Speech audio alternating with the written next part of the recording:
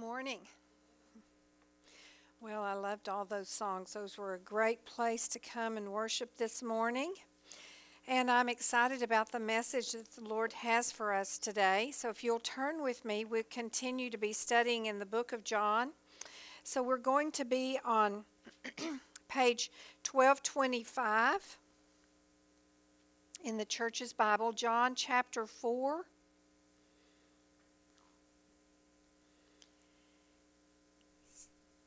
John chapter 4, page 1225.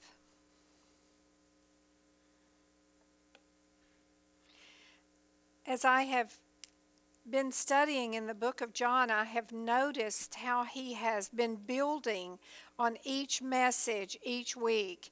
And the places that he's chosen were designed to do that. So I love looking at this. I want to take you back to look through the chapters just a little bit before we start with today's message. So as John began to teach us in chapter 1, if you remember, the very impactful message is he's trying to help us understand who Jesus is. And so he starts off and he says, in the beginning was the Word, and the Word was with God, and the Word was God. And he began to help us to understand that Jesus is this word logos, and he is the very expressions, the very thoughts of God, the every idea that God has. He is the perfect plan of God. And it says in verse 14 of chapter 1 that the Word became flesh and dwelt among us, and we beheld his glory. And I love this place Daniel was talking about, of this place of weighted, this place of his presence just weighing down upon us. And so I love that understanding that we can behold this place, his glory. And then it goes on and talks in chapter 1 and helps us to look a little bit at John the Baptist as he comes, and John wants us to understand a little bit further what John the Baptist's message is. And he tells us that John sees Jesus coming as he's baptizing in the Jordan, and he says, "Behold, the Lamb of God who takes away the sins of the world." So Jesus is the Lamb, and he is the Word, and he is the Lamb. And then he goes a little further in chapter 1, and the the disciples, he begins to call them to follow him. So he finds these people right where they are, and he makes known to them who he is, and they even come and declare, "We've found the Messiah." So Jesus is the Word, and he is the Lamb, and he is the Messiah. And Jesus says to them, "Follow me." Then we find ourselves in chapter 2, and we studied this several weeks ago, and this is the wedding that Jesus comes to, and he changes the water into the wine. And the Lord helped us to see that this was a picture of Jesus as he is going to pour out his blood for all those who are attending the wedding and those who are his true followers, that Jesus' blood would be the one poured out for us. It changes from the ceremonial cleansing that was needed in the Old Testament of water to the new covenant where Jesus' blood is poured out. Chapter 3 reminds us that we studied about Nicodemus and how Jesus comes and is talking, or how Nicodemus comes to Jesus and Jesus is talking with him. And Nicodemus has seen many signs that Jesus had been doing, and he's questioning Jesus about who he really is. And Jesus comes and says, you have to be born again, born of the Spirit, born of the water and born of the Spirit. And God helped us to understand this place of being born again.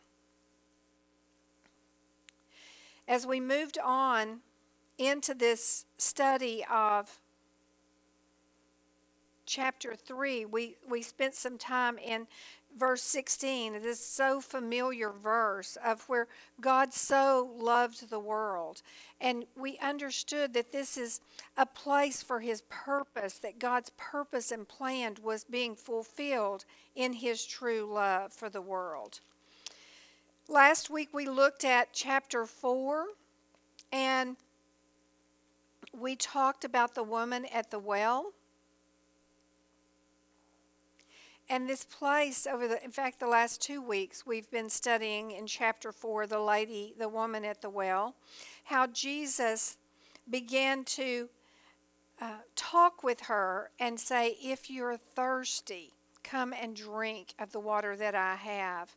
And he began to tell her that his water would swell up, spring up is the words he used, into an everlasting life.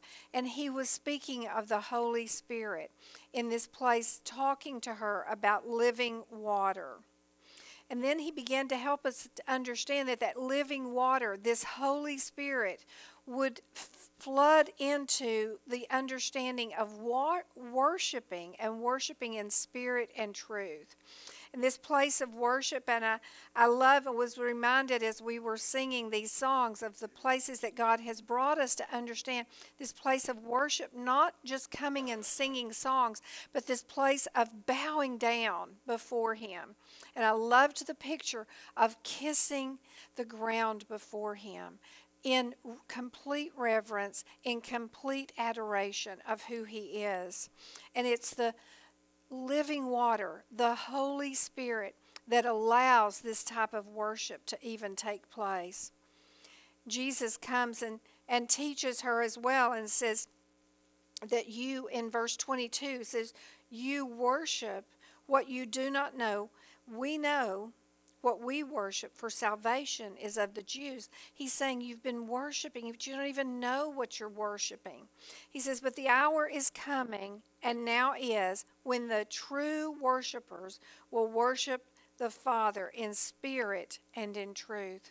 And we talked about this place, how the Holy Spirit helps our spirit and allows our spirit to align with God's spirit in truth, in his laws, in his ways, in his purpose.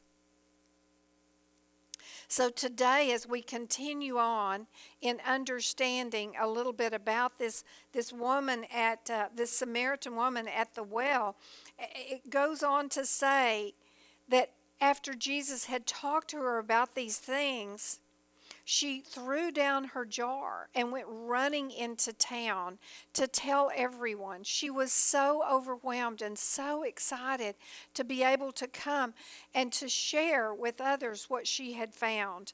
So we're going to take up in verse 39, chapter 4, verse 39. And it says, and many of the Samaritans of the city believed in him because of the word the woman who testified, he told me all that I ever did.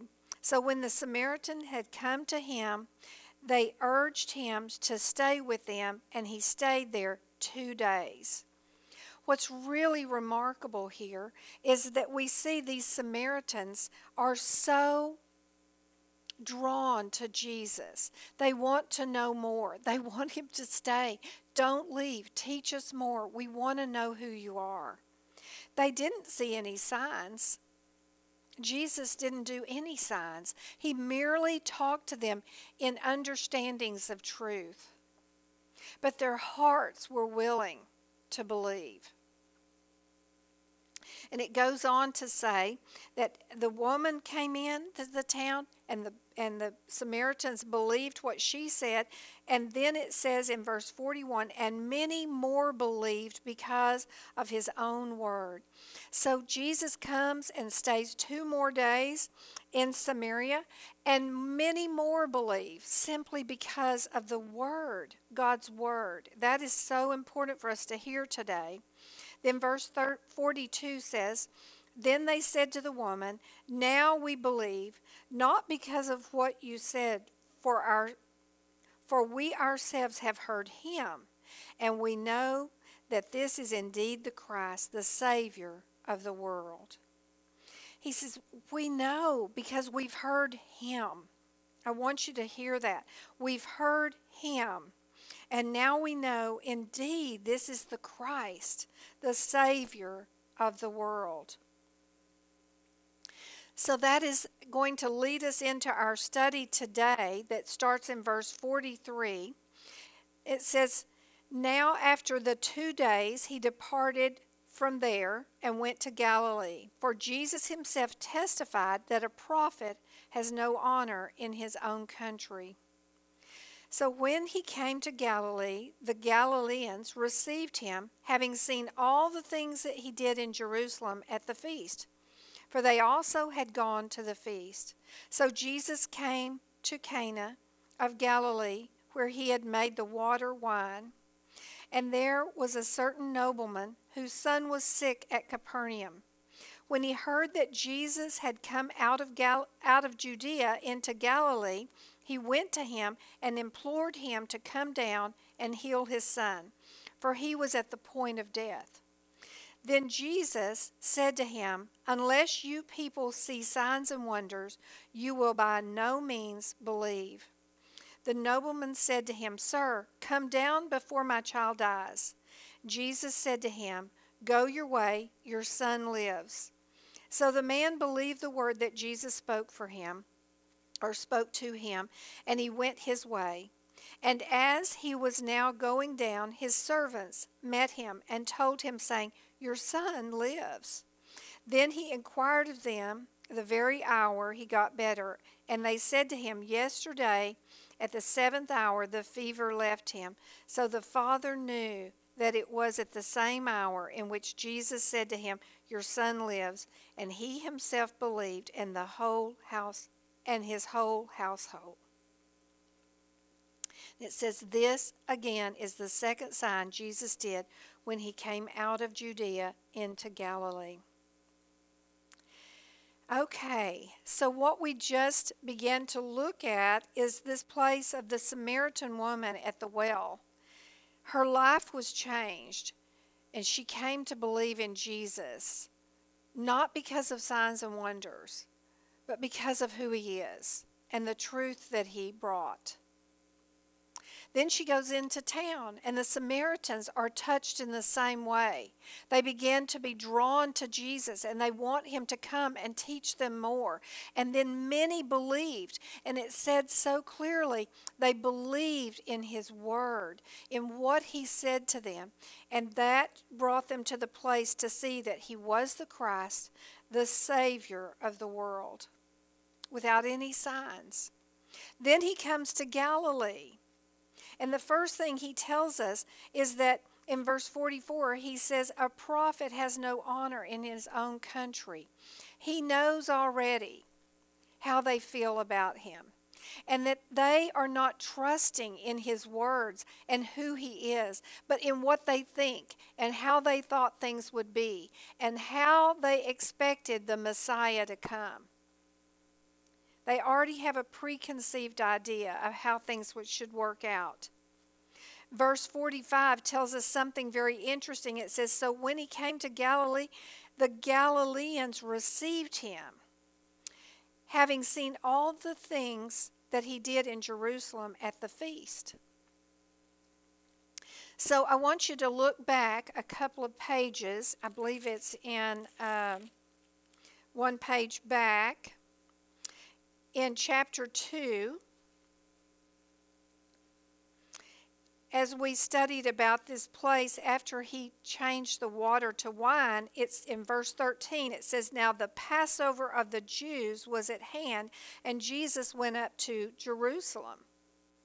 This is what it's talking about, that he did many things at the feast in Jerusalem. And if you'll go on and read in chapter 2, it says in verse 23, it says, Now when he was in Jerusalem at the Passover during the feast, many believed in his name when they saw the signs which he did. But then it goes on, and Daniel taught on this place. It says, But Jesus did not commit himself to them because he knew all men. and had no need that anyone should testify of man, for he knew what was in man. So many people, Jesus goes to Jerusalem for the Passover. Many people see him do signs, and many did believe. But Jesus didn't commit himself. This is the same group of people. So if you turn back to chapter 4 in this verse 45, this is the group of people. Let's read that again. So when he came to Galilee, and the Galileans received him, having seen all things he did in Jerusalem at the feast, for they also had gone to the feast. So they were at the feast. They saw the many signs that Jesus did. And it says they received him. I looked this word up, received. The word really means to welcome him in. And they did welcome him in. But I want you to notice that it did not say anything about that they believed and that their lives were changed. So they saw, and it says even many believed, and I think there is a level of believing that they were doing in Jerusalem. And these Galileans, and I think what that believing level is, they were believing in the miracles that he would do, not in who he is. They were believing in the things that he would do for them. Oh my goodness, how many times I see us in that place where we want from Jesus to fix the things that we need, to bring healing, to bring an end to crisis, to fix our financial situations, to do for us the things that we need. And I believe that that's the place that they were welcoming him to come in. Absolutely come in, Jesus. We've seen that you have authority to do the things we need you to do. Come on in and be with us. And I believe that oftentimes we believe in that same manner, that we believe in Jesus for the things that he will do for us. That was not the Samaritans. They didn't see any signs and wonders. They did not see anything but the Messiah, the one who would save the world, the Christ. Their hearts were pure. Such a contrast here. So then in verse 46 it says, so Jesus came again to Cana of Galilee, where he made the water to wine. So it's very interesting.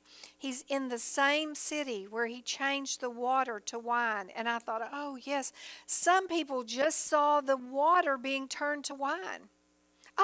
We needed this. And I've heard that taught. It was a party, and Jesus is at the party, and he didn't want the party to end. And so he changed the water to wine so that everybody could continue to party.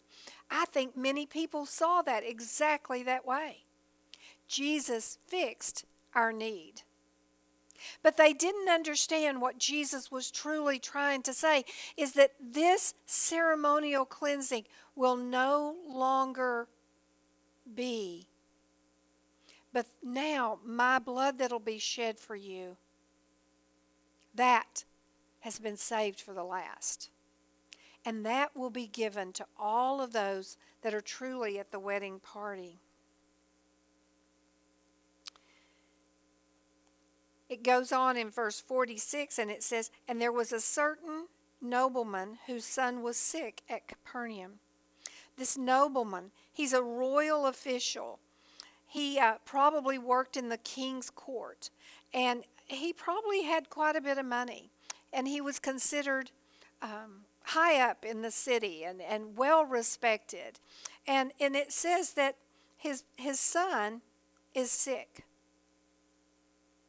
Then verse 47 says, when he heard that Jesus had come out of Judea into Galilee, he went to him and implored him to come down and heal his son, for he was at the point of death. So his son is not only sick, his son is at the point of death.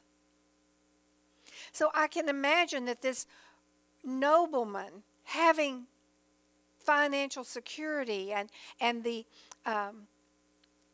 status of the community, that he has tried everything. He's gone to the doctors. He's gone to get the medicine that would be needed. He's probably seen everyone who could, but no one is able to help him. His son is dying. And so it's interesting to me. So I looked this up, and where he lives is about 20 miles from Galilee. So he thought, it's worth the journey. My son's dying. But I've heard these things about Jesus. Not only that, as I think we'll see a little later, I think he probably had seen some of the things Jesus did. And so he goes to Galilee, and it says he implored him to come down and heal his son, begged him. So this nobleman, who I'm sure is not used to begging for anything, is in a desperate place. It is a tragic situation, and he's got to have help. So he's begging Jesus to come down.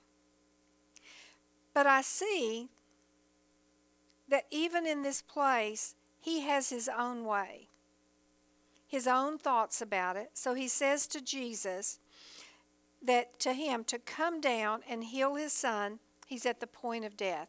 So he doesn't really trust in what Jesus is going to do, but he's laying out the formula of how he wants it to be. So much like us so many times.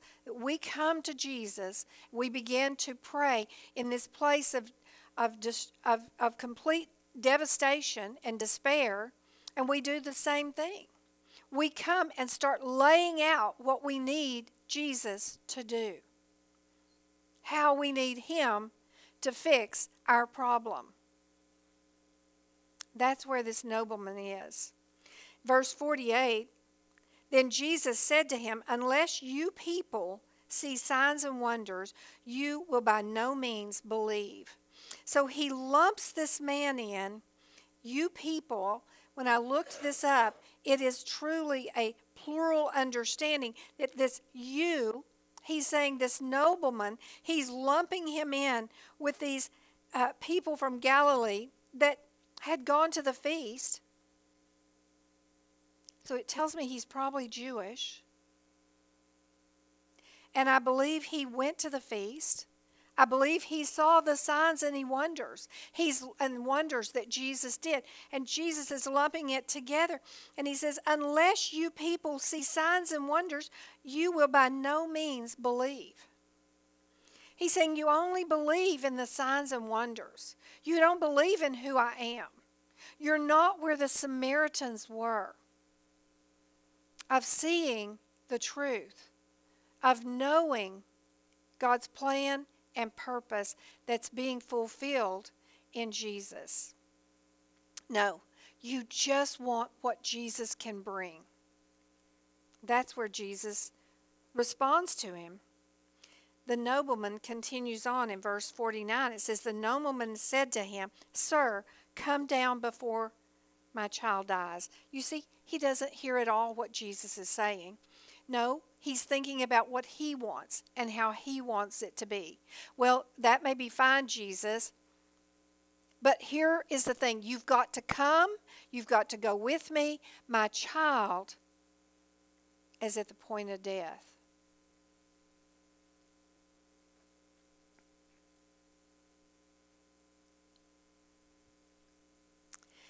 Jesus in verse 50 says to him, your son lives. So the man believed the word that Jesus spoke to him, and he went away. Jesus didn't come into what the man wanted. Jesus did what Jesus felt was best. And he told the man that the boy lives. But he said before that, he said, go your way, your son lives. Now it says the man believed the word. You see, Jesus put him in a situation where he had to determine what he would believe, who Jesus really is. He had to decide if he would go on his way, trusting that his son lived before he could see. Before he could see what Jesus had really done, he had to decide to believe. I believe this is a different place of believing in the miracles. I believe this is a place of beginning to trust in Jesus. And if we truly begin to trust in him, we will trust in that he does what is best, what is good. In that place, I believe it changes who we are. I believe our walk comes out of that in strength and in purpose, believing in the truth that God gives. I looked at this scripture and read over it several times through the week, and at first glance, it seems so simple. It's about a man who goes to Jesus and is crying out for Jesus to heal his son. And that's what we see. And absolutely, I've sent people on a journey many times to read about the many places that Jesus brings healing. In fact, when I first began to minister with someone or pray with someone that is in a desperate situation and needs God's help in healings, I send them to the gospel and I say, read in these places and you will see the many things Jesus does where he brings healing. And he healed then and he still heals today. And I think that is absolutely true. And so I think at first glance we can say, Jesus healed this son. Yay for Jesus. And I think at first glance that is all true. But what I think God is trying to help us see by helping us understand where the Galileans were is that they saw the signs and wonders, but it did not move them to Christ, to who he is, to understanding he's the Messiah. It left them in only understanding and wanting his power, his authority to fix their situations. You see, I believe God does do signs and wonders. I believe Jesus still to this day does signs and wonders. But they're for the same reason that Jesus was doing them in Jerusalem, that he does them today. And that is to bring us out of the first understanding of believing in the miracles to the next place of believing in who he is. It's always a path leading us into the deeper understanding, into the deep waters of who Jesus truly is. It goes on to say that the man said, so the man believed that what Jesus spoke to him and went his way. You see, he believed in his word. And as he was now going down, the servants met him and told him, saying, your son lives. You see, he had to go. He had already gone on the path. He was like, I believe. I'm gonna trust in you, Jesus, even though I don't see, even though it hasn't happened like I want it to be yet. I'm going with you and trusting in what you said. And he goes on his journey back. And then the servant comes and says, your son lives. And then he inquired of them that very hour when he got better. And they said to him, yesterday at the 7th hour, the fever left him. At the seventh hour. Isn't that awesome that they would tell us that very awesome place? At the seventh hour, the place of completion, God was doing in this man a complete work. He was moving him beyond just the physical needs into a spiritual trusting, a spiritual understanding, a spiritual belief, a place of belief that would save him eternally. The place to see him as the Christ, the Savior of the world.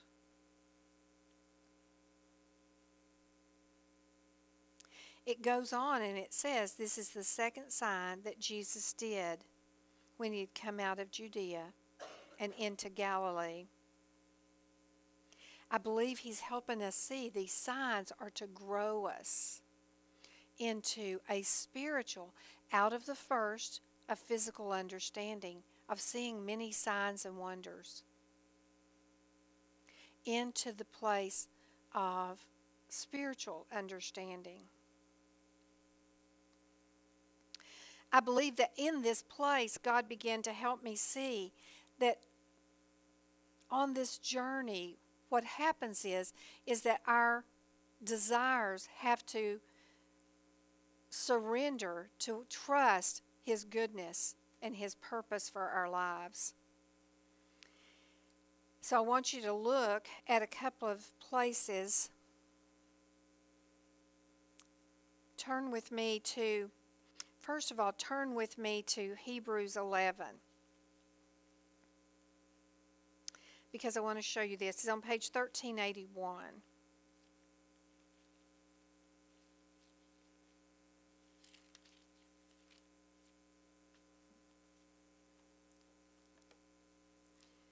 Before we leave this man and move into some understandings, I thought this is exactly what happened. And it's verse 1 where many of us are familiar with chapter 11 of Hebrews. It helps us to understand faith. And it says in verse 1, now faith is the substance of things hoped for, the evidence of things not seen. You see, this man was hoping, but not in, I hope God will do this, but in this confidence of I'm going on, I'm going back, I'm trusting. And his faith became the evidence of things not seen. The things he was confident in. Not just, I hope this will happen, but hope in, I'm confident of what God is doing here, brought the evidence of what he had not seen. I love this chapter because then it goes on and it talks about how people walked out this place of their faith before they understood the fullness. So I believe that the writer of Hebrews was understanding the story in exactly the same manner that we're looking at it today. So turn with me to Psalms 34. It's on page 638.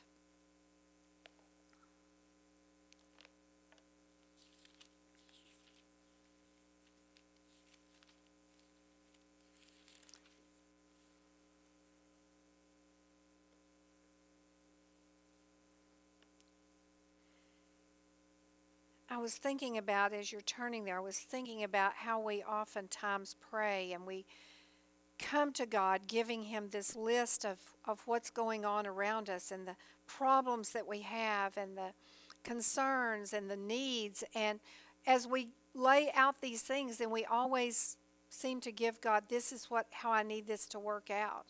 You know, this person needs to be healed. This person needs to be helped. This person needs this. I need that.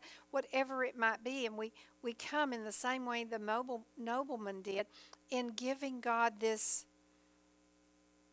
instructions on how He should work in our lives. But in this Psalms, I felt like it was giving us an understanding that if we understand the heart of who God is and His purpose in our lives, then everything begins to change. Verse 8 says, "Oh, taste and see that the Lord is good. Blessed is the man who trusts in Him. That's that same understanding of believes in Him. Taste and see that the Lord is good. This word does mean pleasant. It means wonderful. It means good. It means exactly that. But it also is a place of better understanding. As we've talked before, it's this place of tov that means for God's purpose. For God's purpose, it is good.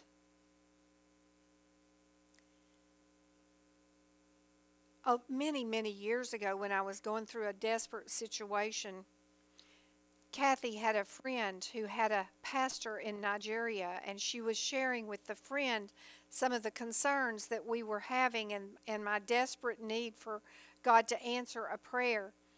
And the friend told the pastor in Nigeria, and then the pastor in Nigeria wrote the friend back, who wrote to Kathy, and who gave to me. And all he said was, God does what is best.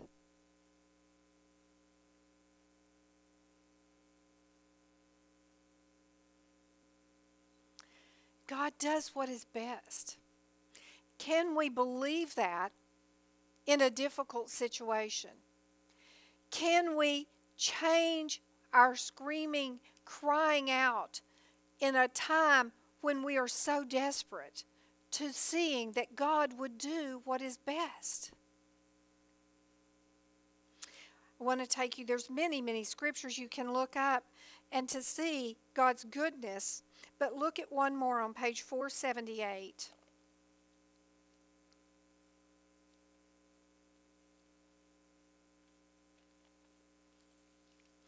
1 Chronicles chapter 16,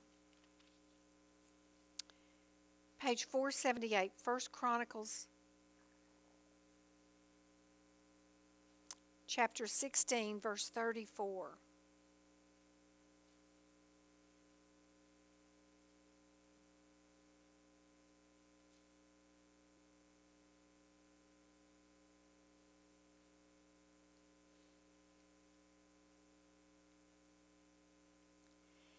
It says, "Oh, give thanks to the Lord, for He is good. For His mercy endures forever."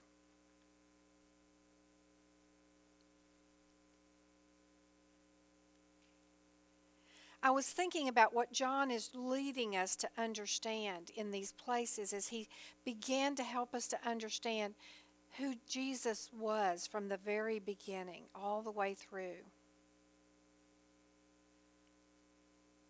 And I saw this place of where the Samaritans were coming to see Jesus exactly as as John explained to us in the beginning, that Jesus is God. That He was with God, but that He was God.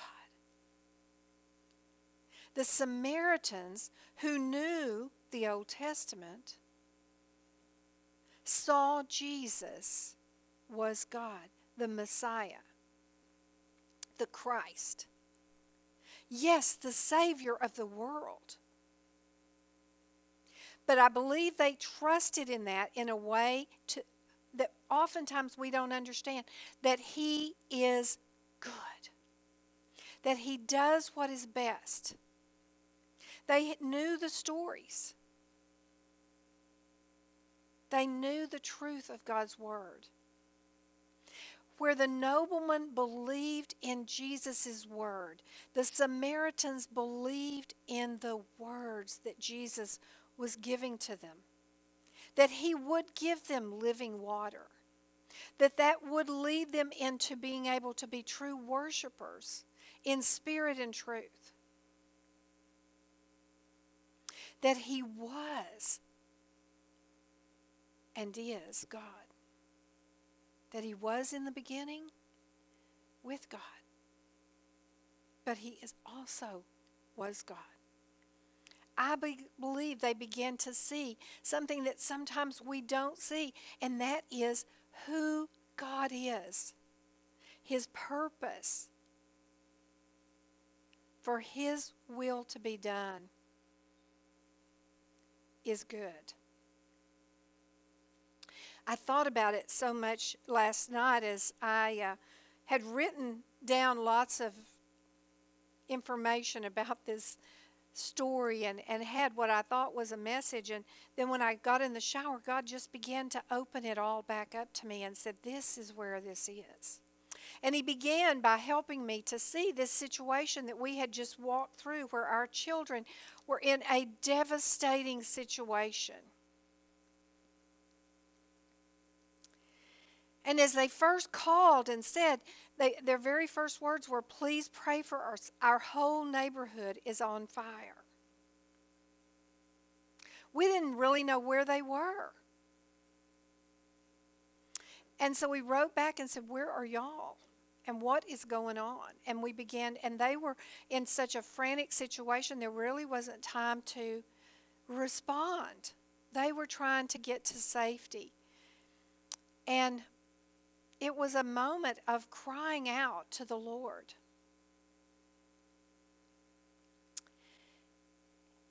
And in that time, I heard the Lord say something. And that's what I want us to hear today, is trusting in the Lord, the goodness of the Lord, and hearing what He says to us in His words. Whether it's the written word or the spoken word, He wants to give us something to hold on to in these times of desperation. And He said to me, He said, I have gone before them, and I will go after them. I immediately remembered the verse He was talking about. He was giving me a scripture to hold on to. So turn with me to Deuteronomy 31. It's on page 238.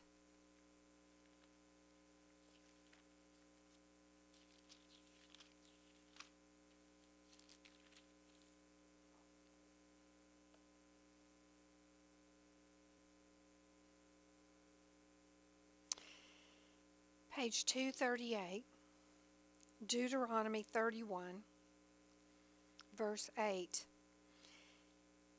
And the Lord, He is the one.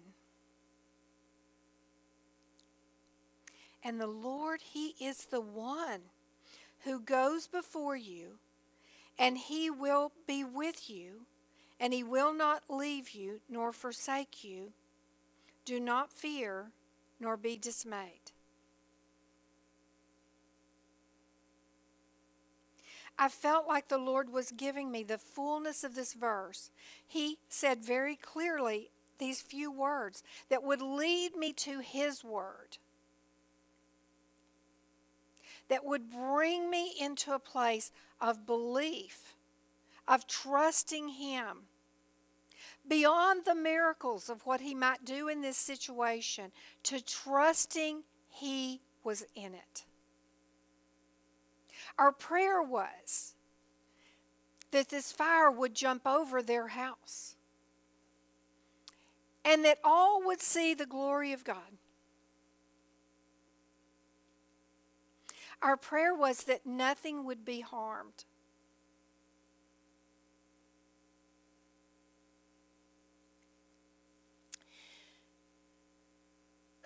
But as they called us after a few minutes and said, we're all together, we've gotten out, I began to realize the house wasn't the situation at all that God was calling me to pray into. But to trust in Him because He is the one. You see, He caused them to all leave together before the fire even began. He took them out. He went before them and caused them to move. They didn't even know it. They didn't even know the fire was happening. But He went before them. Michelle told us that most of the time when they run to town, they go, and just her and maybe McKenna or maybe even Mark, and they would leave the younger kids at the house. But God didn't allow that today. He caused it to be.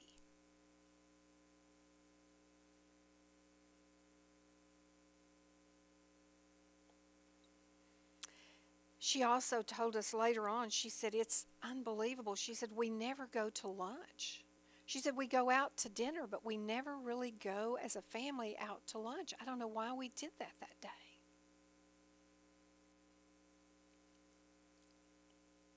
He went before them.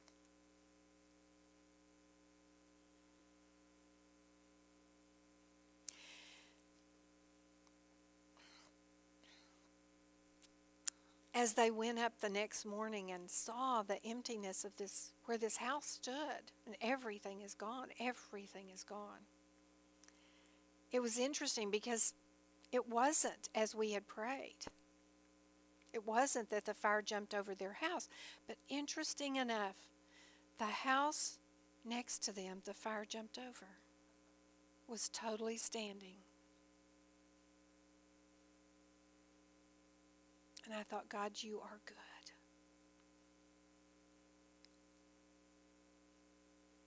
Because you did what was best, not what I asked for. You went before them and you took them out of the fire. And you have said that you will go behind them. So even in this time of difficulty of rebuilding, He will be in it. And I can trust that because of who He is. Yes, because of the word He gave me. Yes, and I love that. But because of His word, He is the word. He is good. His mercies endure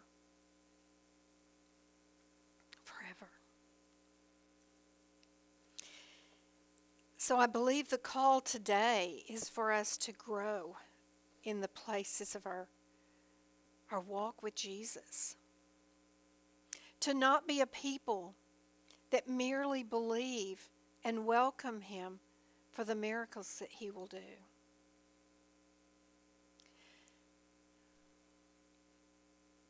But to be a people that our lives will be changed because of who He is.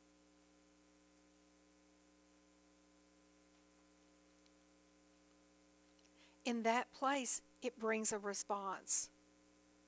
The man left, trusting, believing. He left the desperation. He left the despair. And he walked into God's truth. His peace, His goodness, His love.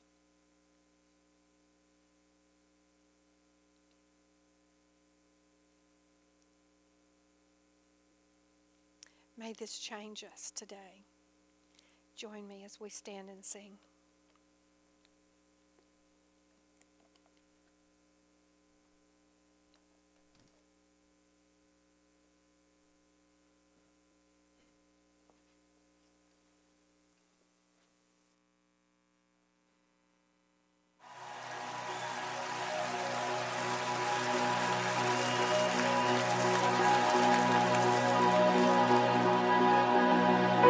When my heart is heavy, when my bones are weak, when I cannot stand up, your love will carry me. When this fear I'm fighting feels like sure defeat, I will run and hide offer me, and I will sing to you the goodness of the Lord. Never fails me, the goodness of the Lord. It overwhelms me, the goodness of the Lord is always true.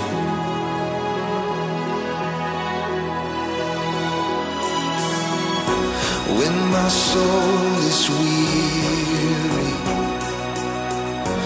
when my spirit's dry, I so often wonder, still you never leave my side. Father, my heart will praise you. Oh, that my life would sing, for only you deserve, God, the worship I will bring. And I will sing to you the goodness of the Lord. Never fails me, the goodness of the Lord. It overwhelms me, the goodness of the Lord is always true. No matter what you're going through, you say, the goodness of the Lord never fails me, the goodness of the Lord. It overwhelms me, the goodness of the Lord will see me through.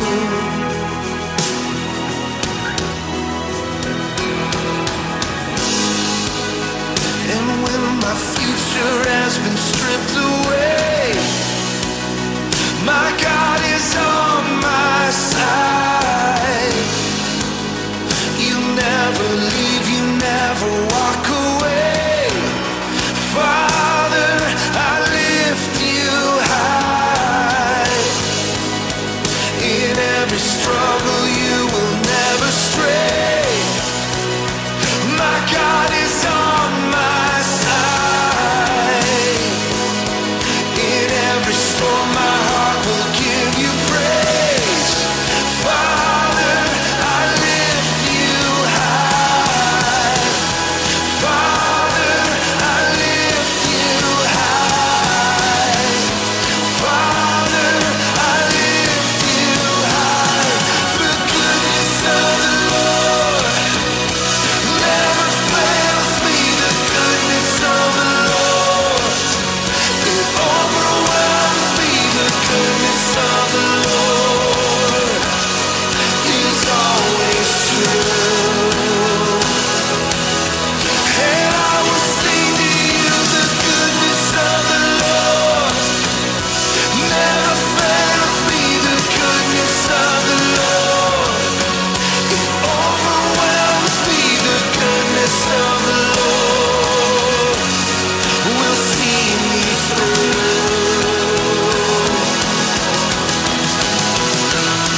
The goodness of the Lord never fails me, the goodness of the Lord.